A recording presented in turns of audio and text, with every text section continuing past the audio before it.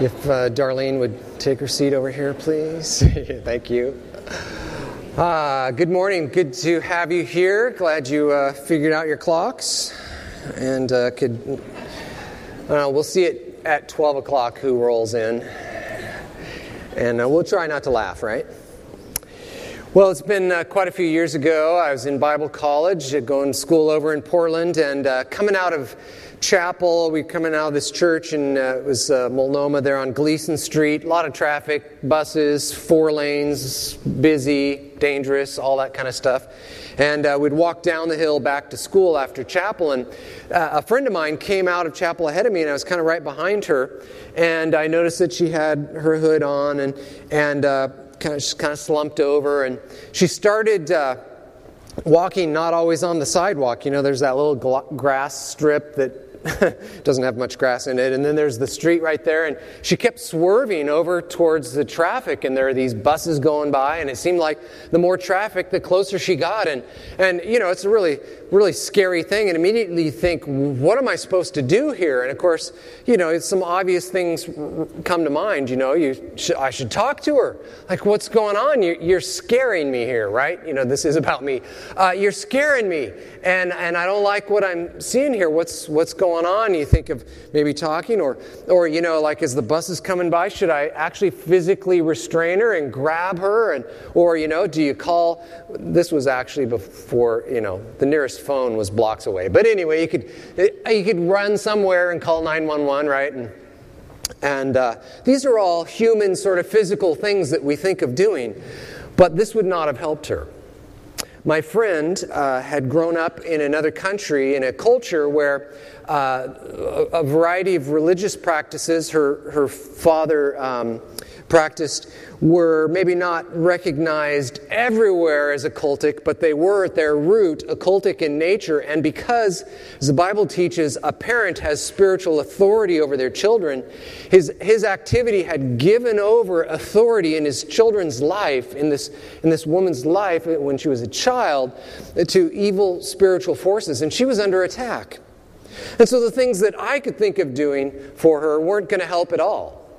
The only hope for me to be useful at all would be to call upon someone else who would have power where I couldn't reach, into the spiritual realm.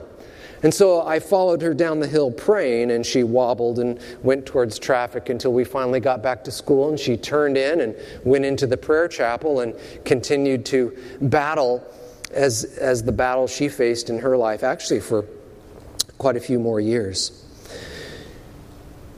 Now, previously, we have seen in the book of Luke that Jesus went into the wilderness and he had a discussion, a confrontation with Satan.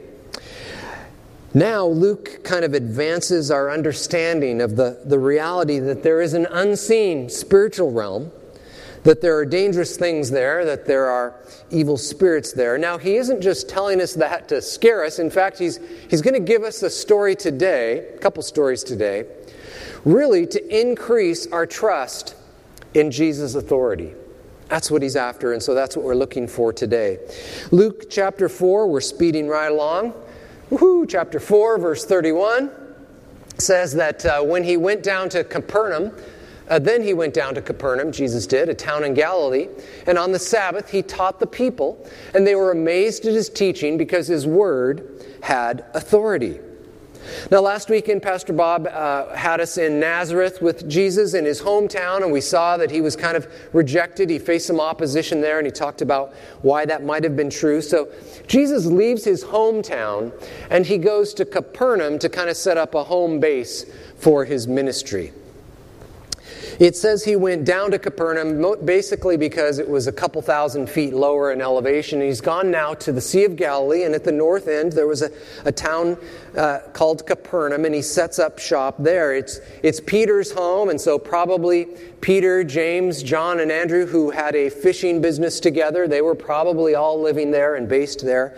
And Jesus kind of moves in, and actually we're going to camp out there for quite some months as well, as the book of Luke traces Jesus' ministry, and he's going to kind of base himself there and branch out and do these various things. Now, I happen to have actually been to Capernaum once. It was a couple years ago, and I thought, well, I got to show you some pictures. So there I am. Now, the ruins there are in the town of Capernaum, and this was just 5-6 years ago. Well, maybe 10. Those are the ruins of a synagogue. It's actually a 2nd century synagogue. A lot of people assume it was probably built on the 1st century synagogue. And so this is generally the area where Jesus is on this day. And there I am picking up little shells on the Sea of Galilee. Isn't he cute? I realized last night that it's sort of a new way of admitting your aging when you can show a picture of yourself, refer to yourself in second person, and say you're cute, right? Apparently a lot of time has passed, so anyway, that's Capernaum. But Jesus is going to be here now for quite some time. We're going to follow what he does, basing himself out of Capernaum. Now, in this text, we find that the people listen to him, and they watch him, and they come to this kind of early opinion and conclusion. His teaching's amazing. His words have such authority. Right? Now, they have this opinion. What we need to realize is that kind of comes in two levels. They come to this conclusion, this opinion, I guess you could say, that he's authoritative. But we understand that it's one thing to say, wow, that sounds really authoritative. It's another thing to embrace his words as authoritative for myself, right? And so people are going to take their time getting to that step, and some people are not going to get there. But this was the public opinion. Well, this guy is something else. We think that they came to that conclusion for at least a couple of reasons. One would be his teaching style. Now, Luke doesn't describe this or define this exactly, but we know that the teaching style of the day was for rabbis to repeat rabbis. So you'd come to synagogue and a rabbi would quote a previous rabbi who had quoted a dead rabbi who had quoted a rabbi who was dead even longer than he was, right? And this was the style, and this is what you heard, and we actually have some quotes from rabbis who, I don't know if bragging is the right term, but they were kind of promoting themselves or saying it was a good thing about themselves, saying, I never said anything that I just thought myself. I always quoted someone. We would say he never had an original thought, but, but this was what people were used to hearing. Now, how does Jesus teach? Well, when we start to read through the Gospel, as we're doing in Luke, we start to hear him say things like, well, you've heard this said, but I tell you this. And that just sounded foreign to people. They were like, whoa, who's this guy who could say, I tell you something? Not Rabbi so-and-so said Moses said, right? So it was a stylistic thing that sounded authoritative to them. The second thing, they come to this conclusion because of the things that happen around his teaching. And Luke's going to provide us with a couple of stories. In fact, this little verse 32 really is kind of a heading for quite a bit of material that's yet to come. This was the first opinion of Jesus here in the Sea of Galilee, around that area. His words had authority. We're going to look at a couple of those first stories. And the first one involves the evil spiritual realm. In the synagogue, it says, there was a man, on one of the occasions when he was teaching there was a man possessed by a demon, an impure spirit. He cried out at the top of his voice, go away! What do you want with us, Jesus of Nazareth? Have you come to destroy us? I know who you are, the Holy One of God.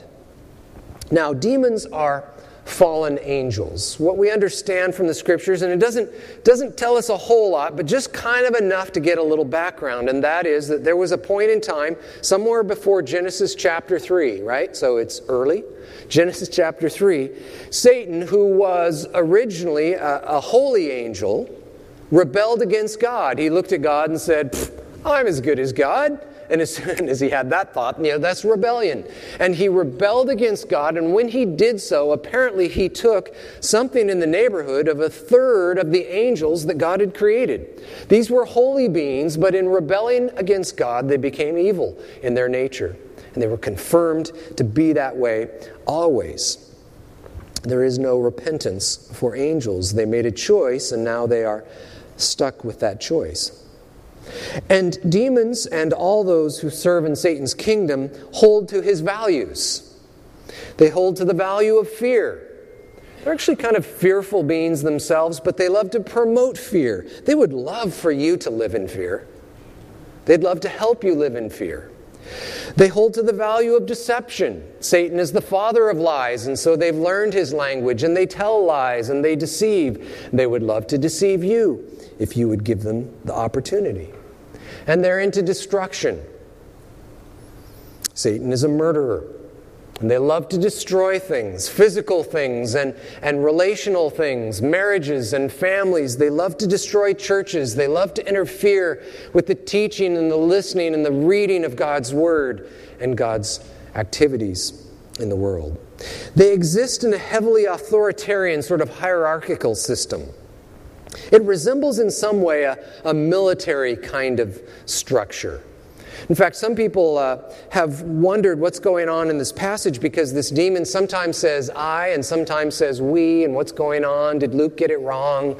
You know, which part has a mistake in it, right? And that's not really what's going on at all. I think because it is a little bit like a military unit, I think what we have is we have the commander of a unit. Just as we understand in human terms that a famous general can say, I will return. And what he means is, I'm sending several 100,000 men in to make it safe, and then I'm coming back on the beach, right?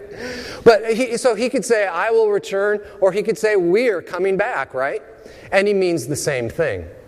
This is probably a commander. There's some number here of evil spirits. And they cling to their little kingdoms. But here's something they also know. They know that Jesus is a higher authority.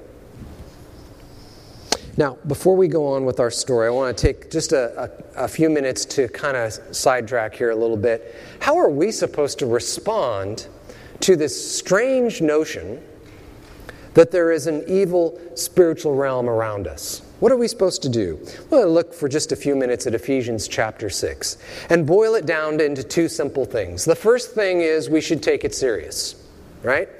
Paul says in Ephesians 6, our struggle is not against flesh and blood, but against the rulers, against the authorities, against the powers of this dark world, and against the spiritual forces of evil in the heavenly realms. See, there's a structure here, and Paul doesn't, overly define it, but he says you can see that there's some really high-level, most powerful demons and rulers, and Satan's at the top of that kingdom, and then there's authorities, and it goes all the way down to spiritual forces. It's kind of like a military unit, if you will.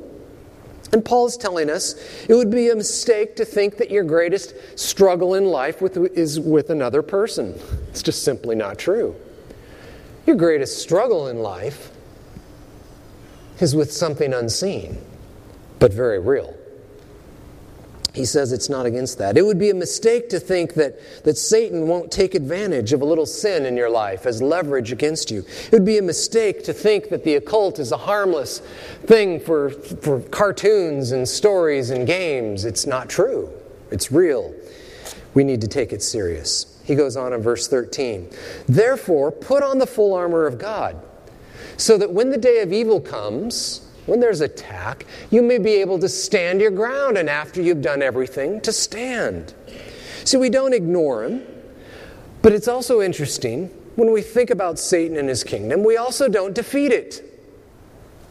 What we do is we align ourselves with Christ, who has gained victory over Satan. We align ourselves with him because it is his victory. And then what do?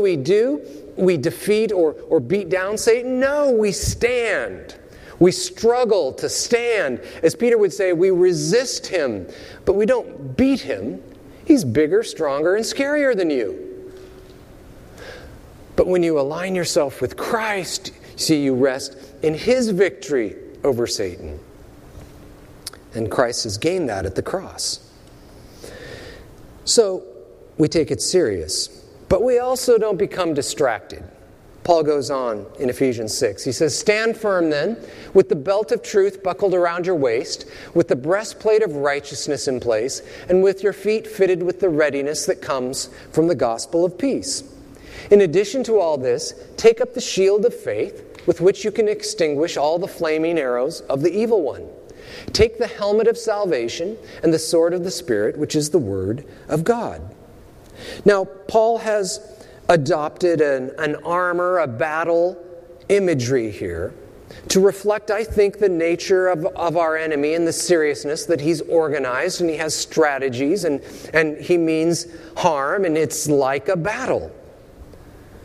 But don't be confused by the armor imagery either. You see, the weaponry theme is great. Thank you, Paul, for that. I mean, everyone who's ever worked with kids in kids' church knows armor is awesome, right? You know, an 8-year-old boy, armor, like suddenly I'm listening like I've never listened before, right? It's good stuff. But understand that's the imagery. The substance of the armor, what is that stuff? It is not specialized, unique things that only pastors get, right? In their little secret book of how to help people who are most troubled in the world. What is this stuff? Well, these are the basics of the gospel. Truth, righteousness, salvation, faith, the Word of God. These are the substance of the weapons of the armor, of your defense, of what you use to resist, to stand up against evil.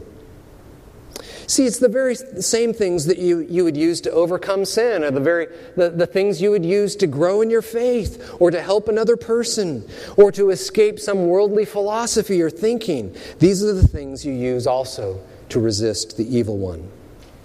But we do it taking it serious, but being focused on the things of Christ.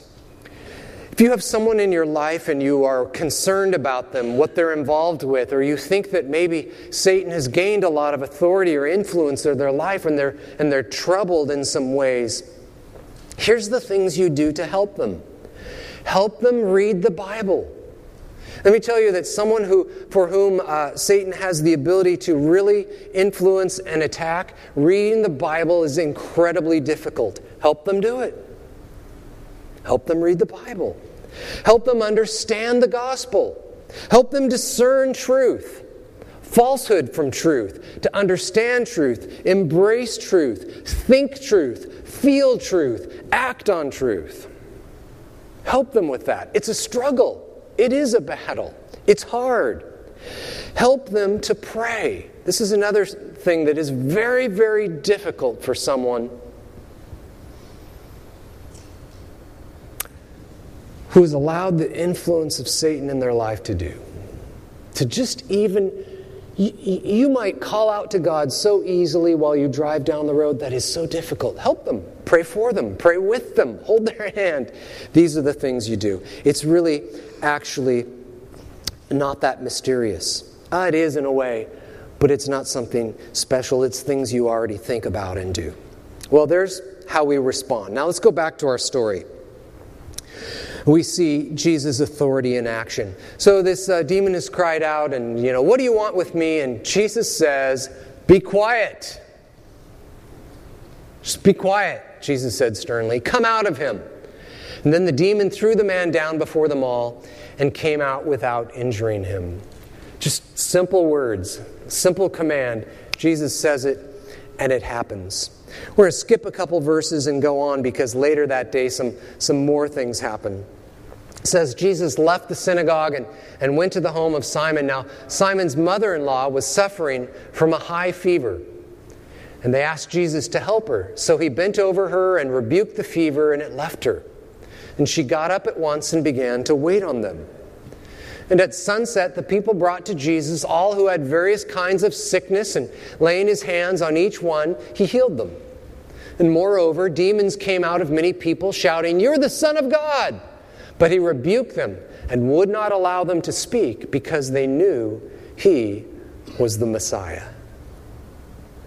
Now here we have this first story in the synagogue, and then we have the healing of Peter's mother-in-law. We have a fever, and then we have lots more people with healings and demons. And here's the interesting thing about them. They're absolutely clear on who Jesus is. Now here, think about where we've been in Luke so far. We have the angel Gabriel. He knows who Jesus is, right? We've had Jesus himself demonstrating that he understands who he is. And we've had Satan and we've had some demons. So in other words, everyone in the spiritual realm knows exactly who Jesus is. It's all the human beings who are like, who is this guy? Right? And yet Jesus is patient, and that's what the book of Luke is about. He's going to work with us. He's going to help us understand that carefully.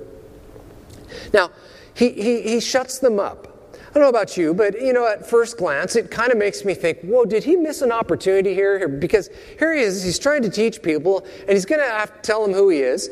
And here's some creatures, demons, saying, hey, you're the Messiah, you're the Son of God. It seems like maybe why'd he shut him up? Like, did he miss an opportunity?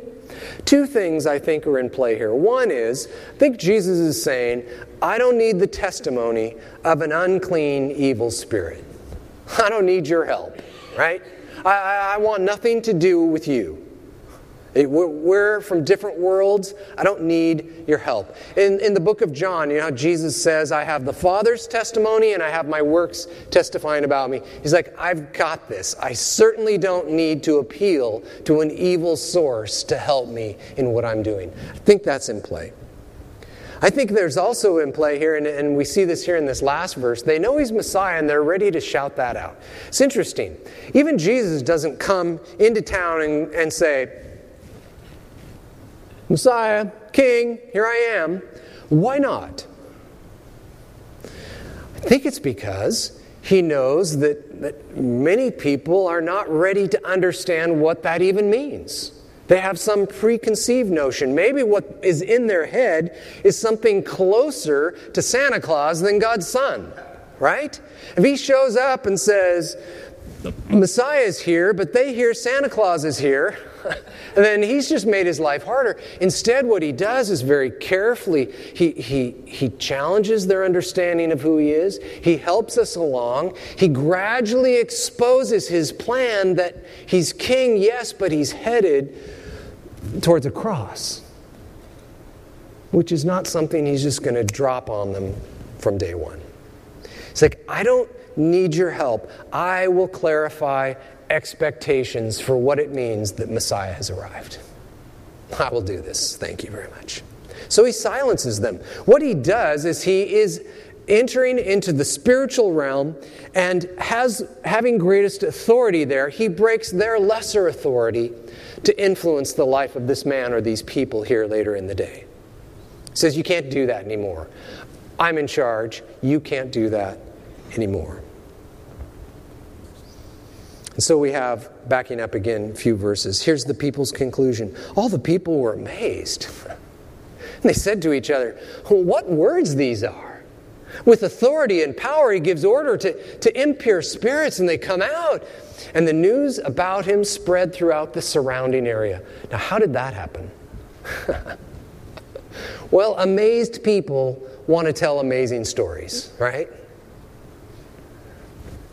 And they went to work, and they talked about it, and they went home, and they talked about it, and they went out to eat with their friends, and they talked about it, and they went on a picnic, and they talked about it because it was amazing. And the people come to a right conclusion here. Jesus shows that he has ultimate power in a spiritual realm where we can't even see. We see the effects of it, like this poor guy who was battered and beaten by these demons and tortured by them. We see the effects of it, but we can't even see into it. Yet there he is. He has influence in it. And his word is powerful there. So of course his word is powerful here. Right? He's had power over diseases, and he's had power in the spiritual realm, places we can't actually touch. Now, we're going to have lots of opportunities in the coming months to think about Jesus' power and his healing ministries. We're going to focus with these demons here. I want to finish with a couple important implications of what has happened here. The first one would be that Jesus' power helps us embrace his teaching. We see that as a step for these people. It's meant to be true for us as well. The story that Luke uses here is really an illustration using a greater to lesser principle. I kind of mentioned it in the announcements. If God's done the greater thing, then won't he do the lesser things too? If Jesus has power over the big strange, unknown, unfamiliar, unseen, untouchable things, then he would certainly have power over the lesser things. We'll see this in a month or so in Luke chapter 5, one of the most straightforward examples of the greater to lesser. Jesus is teaching in a room, and the people lower their friend into the room, the lame man. And there's a debate, and Jesus gives this question: which is greater or harder? To say, get up to the lame man, get up and walk, or I forgive your sins. And the point is obvious. Well, it's much harder to say, get up and walk, because you'll all know, you're all going to know, as soon as I utter it, whether those words meant anything, right? But I can say your sins are forgiven, and we're not sure, right? So he says, that's the harder thing. So that you'll know that I can do this, I will do this. Lame man, get up and walk. And he jumps up. Greater to lesser. In Romans chapter 8, Paul gives us a greater to lesser rhetorical question. Towards the end of the chapter, he says, listen, think about it. If God invested the life of His Son into you, into your future, into securing your eternity, don't you think He will provide you with everything you truly need? And here you are, worried about jobs and food and all kinds of important things, but lesser things. And the obvious answer is, well, yeah, if He has done that, He probably would take care of those other things, wouldn't He? And here in Luke 4, you see, if His words have power in the spiritual realm, then I probably could trust them in my life as well. In my life. Now, you could take this and kind of apply it to anything that God's been challenging you with. Whatever you've been thinking about, here's what I think He's telling me. I'm not sure if I can follow through with that. I'm not sure I can live that out. But for the sake of an example here, you take what Jesus first began teaching. As He began preaching, what was His introductory thought many, many times? Repent, for the kingdom of God is at hand. It's very near to you, so repent. What He's saying is, an attitude of repentance is necessary for you to experience my kingdom. Right? If you aren't a person who begins to work with the clay of repentance, if you will, and start to mold that into your life, you're going to completely miss it. Because my kingdom, it doesn't have border guards and you passport and you fly there and get off the plane and enjoy the beach. That's not it. You're going to miss it if you aren't a person who can work with some repentance in your life. Now, here's our problem with that teaching. It's scary, right? It involves us going to some unknown places, some places that are out of our control, right? For instance, if I start working with being a person who does this repentance thing, well, aren't I going to lose some choices in my life? By the time I've repented of 10 things, I've kind of eliminated 10 of my options in life, right? Well, that's usually not what we like to do. It's kind of a scary, unknown place. Won't I lose my ability to manage my reputation if I'm known as a person who's turning away from things, but maybe I don't do it perfectly? Won't I feel more vulnerable to criticism and judgment if I'm a person who engages in a repentant kind of lifestyle? And furthermore, what about God? How do I know if I do that I'll really be accepted? What does He really think about that? Is that safe? See, and here would be the point of these stories and people putting one and one together and saying His words are powerful. Anytime Jesus is calling us to something, He's also demonstrating through His actions that He has power in those unknown places. Maybe He's teaching us about money and it feels like we're losing control, and He says, but I am in control. Maybe He's teaching us about relationships and we think, but if I'm the kind of person who turns the other cheek, I'm going to get beat up a lot on this cheek. And Jesus says, I know about my cheeks getting bruised, but I'm in control. Right? What about if it's something in your future and you're giving up control of your future, and Jesus is saying, I'm already in the future. I'm already there. I'm there ahead of you. When I teach you something, when I tell you this is how to live, he says, I don't just say, hey, give this a try. I'm already there in those uncertain, unknown, those places that feel unsafe to you. I'm already there and I'm already in control.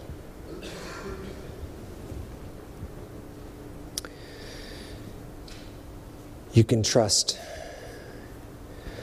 that he will be authoritative in those places. Here's the second thing. Not only does his power help us embrace his teaching, but we need to understand, I think, from this story that Jesus' power is used purposefully. Sometimes we struggle in life, we face certain things, we face losses, and we wonder how authoritative Jesus really is. I mean, he healed some people in Capernaum, but there were others that weren't healed, right? Because we have other stories about other people being healed later, right? So, there were others that weren't healed. He broke the authority of some demons in some people's lives, but not all of them. And furthermore, what did he do with those demons? It's kind of unclear. Did he judge them? Did he bind them and lock them up forever?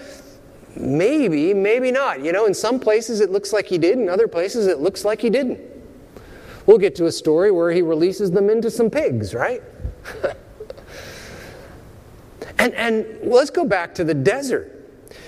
I don't know if you ever had this thought. Here's Jesus out in the wilderness, and Satan shows up face to face, so to speak, spiritually speaking. It's like, Jesus, did it ever occur to you? It's like, this is your chance. He's right there. Get your hands around his neck. Let's end this thing. Right? And he doesn't do it. What he does is he resists them with the word of God. But he doesn't bind him. Interesting. A lost opportunity? No, Jesus is acting purposefully. What purpose is that? Well, I decided, because I knew we'd have a lot of time left, that we would just go do a tour through the Bible. That's a joke. But only in 3 places. So let's start at the beginning. We'll kind of drop into the middle, and then we'll finish at the ending, right? Just the high points. In Genesis 3, Satan has tempted Eve and Adam. They've sinned, and now God is pronouncing the consequences of those actions. And he says to Satan, I'm going to put enmity between you and the woman. That means you're not going to get along. And between your offspring and hers, he will crush your head and you will strike his heel. Now, amazingly, even though we continue to have philosophers struggle over the meaning in life and what's history about and all this kind of stuff, God tells us at the beginning, here's what it's going to be about and here's what it's going to be like. Here is what the world will be like. It's about this struggle. And he says, Satan, the truth is you will do a lot of damage. And whether you've realized it in these terms or not, you have suffered because of his activity. This world has been attacked and abused, and it causes... It tempts people to sin, and that compounds the problems. And this earth is dying because of his activity and because of our participation in what he wants to happen. Destruction. He'll do a lot of damage. And God compares that to striking someone's heel, which you know what that made me think of. Falling off the roof. I shattered my heel, lots of little pieces, and it really hurts. But of course, that's just a physical thing. What God is talking about is all that damage. And it's like striking someone's heel. It's kind of mysterious. But there will also be someone who crushes your head, Satan. And that's what we know history is going to be about. We go on. We go from Genesis all the way to the time of David. And we have David here serving not just as king, but as prophet. And he says, the Lord said to my Lord, right? That is, God the Father said to my Son, who I would never call Lord, but for some reason I do prophetically. And Jesus uses that as an apologetic. You see, that makes no sense in Jewish culture unless that Son was somehow also God's Son. And that's how it's answered. But the Lord said to my Lord, my son, who would also be a king of Israel, sit at my right hand until I make your enemies a footstool for your feet. So now we get a little more clarity. This is what God is doing across the scope of history. And now we understand, that person who will crush Satan's head, that's going to be a person. It's going to be a king of Israel. Now we jump forward to the end. So many steps we have to skip. So sorry. 1 Corinthians 15. Now we have, after the cross and the resurrection, Paul understands enough, hasn't seen it all, but he understands enough to kind of come to the end point and say, so here's what it was all about. In Adam, we all die. We inherit his sin, we follow after his pattern of sin, and we all suffer the consequences. All have sinned and fallen short of the glory of God. The punishment for sin is death, and so we all die. And in Christ, all will be made alive. Who is it? Well, each in turn. First, Christ. He's the first one to be raised, to experience resurrection. And then when he comes, those who belong to him. Wow, what a great thing. Do you belong to him? Then your turn's coming. That's good news. If you trust Christ, if you pursue him, he says, I make you God's child, and I promise in your future there's resurrection for you. Your turn comes. I was only first, but I won't be the last one raised. Your turn's coming. Paul goes on. And then the end will come. When he hands over the kingdom to God, Jesus hands over the kingdom to God the Father after he has destroyed all dominion, authority, and power. Does that sound familiar? That's like Ephesians 6. Now, certainly he's talking about earthly kingdoms as well, but he's also talking about those spiritual powers and forces, authorities and powers, the physical realm, the spiritual realm.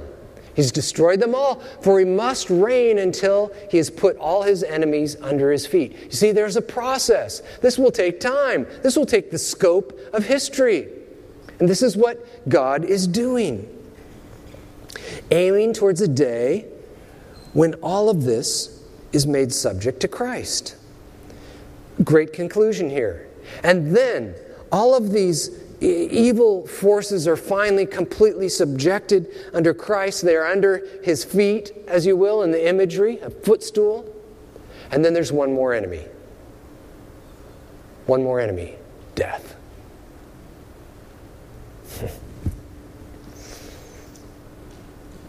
And he destroys death. He's broken its power, but you see, when we are resurrected, death can no longer touch you. It cannot touch Jesus. He's conquered it. And at that time, it can be said, he has put everything under his feet. See, Jesus acts powerfully in your life. Sometimes it's confusing because sometimes it looks like he's not acting, but he does act powerfully in your life, but he always does so purposefully. He's always pursuing this great plan, and it's a process. And just as he said to Satan, go away from me, there's a time and a place. But he acts powerfully. And when he acts, we should be encouraged by that. And we should understand that he has a plan, that he has a future, and that when he speaks with authority.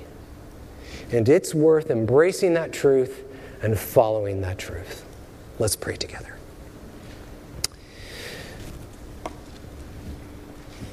Father, we thank you for the opportunity to glimpse an amazing, a tremendous day in the ministry of your Son.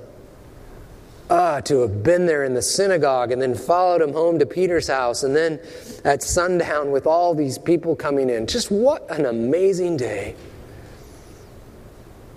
And yet, even though we couldn't see those activities and those events, we see the truth of them. And we understand that you bring to us your Son and his teaching and the gospel, and that it is trustworthy. Father, help us. I pray you would free us from the attacks of the evil one, that you would teach us how to be strong and to stand and to resist and to hold to truth and righteousness and the gospel, the word of God, and to be people who walk in freedom in the victory of the Lord Jesus Christ.